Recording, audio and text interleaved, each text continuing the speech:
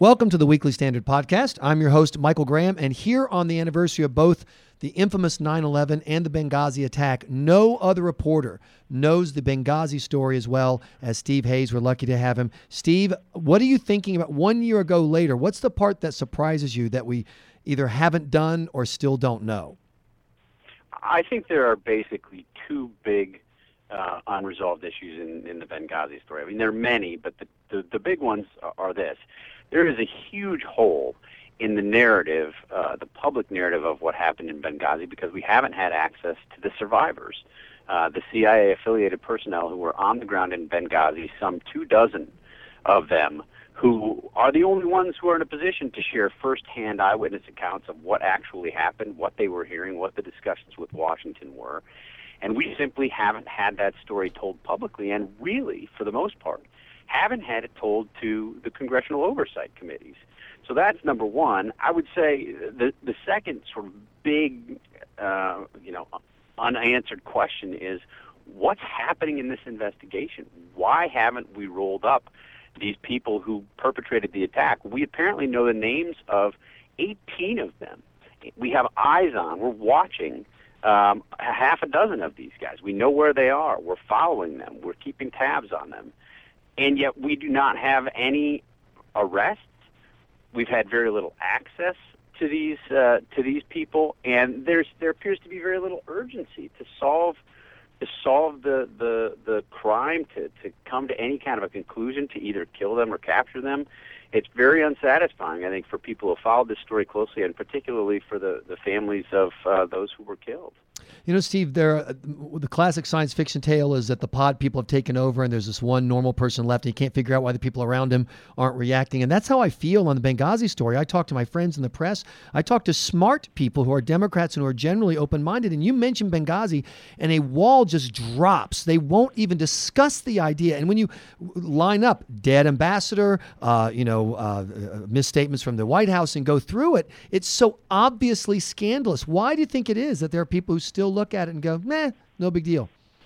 You know, I think, particularly with the media, here's what happened. In the immediate aftermath of the attacks, you had, of course, the Mitt Romney statement, and then the media focused not on what happened in Benghazi and the president's reaction or non-reaction to it, but they obsessed with Mitt Romney's statement about it. That's how they spent their time. And then the remainder of the discussion of the Benghazi attacks during the election, during the presidential election, took place in this political environment, and reporters, I think, thought this is a political story. First and foremost, this is a political story, and opted then not to pay it much attention. So for them to pay it attention now, for these news organizations to take the time to invest the resources to really go back and give a good look at what happened in Benghazi and why we've had so many conflicting stories by the administration and others, would in effect be to acknowledge that they screwed it up the first time, that it wasn't, in fact, fundamentally a political story. It was a real substantive story. When the ambassador of the United States to Libya is killed, 3 others are killed along with him in a coordinated terrorist attack against U.S. interests in Benghazi that was part of a series of attacks perpetrated by al-Qaeda and its affiliates against U.S. interests around the region. That's a big story. I just think they're loath to admit it because they didn't pay attention to it the first time around. But now we have 2 more bites at the apple. One is a specific bite that you had another bombing, 1 year later outside the Libyan Foreign Embassy. So that reopens the story for a fresh look, maybe for a journalist who feels a little left behind the first time. And then, of course, the second is President Obama's Syria policy. Libya was a place where the president was willing to go and bomb without congressional authority. That's clearly a hot topic today, Steve. Wouldn't that be the perfect door for a journalist to go back and look at the aftermath of the decision to bomb Libya, including, say, the horrifying events of the night of September 11th?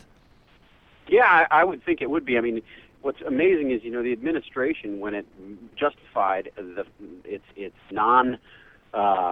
consultation with Congress with respect to Libya, justifying why it didn't seek an authorization in that, the administration prepared a 32-page document that included its legal reasoning as to why it didn't have to go. I mean, it might be interesting to go and compare that to the arguments the president's making now. Right. It would be interesting to go back, as we've discussed before, and compare the president's speech alerting the nation to what we were going to be doing in Libya in March of 2011 and comparing that to what the president didn't do for 2 years in Syria. I think there are so many different angles on that story. And then beyond that, if you look at what's about to happen in Congress, people think the Benghazi story is over. It's absolutely not. There are literally going to be 4 hearings at 4 separate committees on the House side over the next 10, 12 days, focusing on Libya and trying to answer some unanswered questions. I think there are likely to be some very big developments that come out of those hearings. You know, up until now, I think the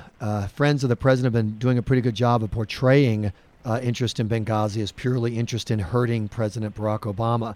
I wonder, back to the Syria question, does this give people who want the truth about Benghazi a chance to reshape their investigation, to say, here are, you act and then there are consequences, and we can't even find out the details of how these consequences happen. If you care about what's right in Syria, you need to know what went wrong in Libya.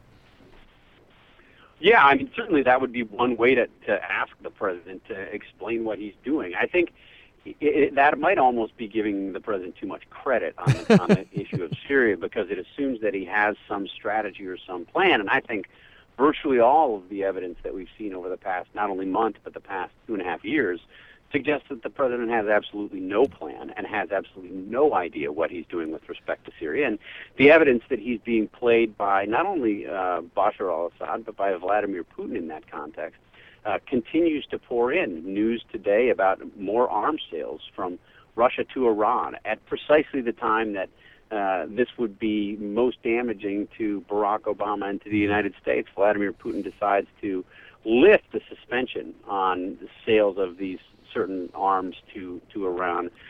It has to be with the intent to embarrass the United States. You know, Steve, whenever someone in the older demographic asks me, what do kids mean when they say pwned? I point them to Vladimir Putin and Barack Obama. It's right there. But I want to get back. I didn't ask the question very well. Let me try this again. I think that Americans who've been maybe dubious about the Benghazi investigation, maybe they bought the media spin that this was a purely political attack and et cetera.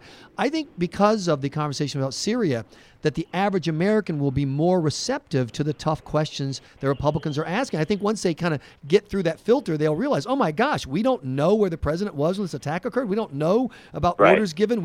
Military assets were available, and we still don't know the answer to the basic question, did somebody call and ask for help? And I think 6 months ago, it was hard to get people to look at those questions credibly. I think today those questions will have more impact because of the Syria debate. I think you may be right. I mean, and it could further sort of accentuate the divide between, average normal Americans living out in the country and the Washington press corps. I mean, it's very interesting to me to look at the polls. I mean, just look at the polls on what people think about Benghazi, whether they think it's important, whether they think it's a scandal.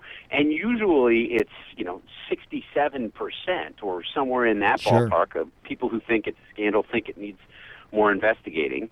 And yet you have in Washington this sort of shoulder shrug, if not outright contempt for people who are interested in getting answers to those questions. It is certainly the case. I mean, it's been very interesting as I travel around the country and, talk to people in informal settings or do questions and answer sessions at speeches, not just with conservative audiences. Invariably, several of the questions I get relate to the Benghazi attacks. People want to know more about these attacks, and it's a tremendous misread of sort of the mood of the American people broadly for the Washington press corps to continue to believe that people just aren't interested. People are interested.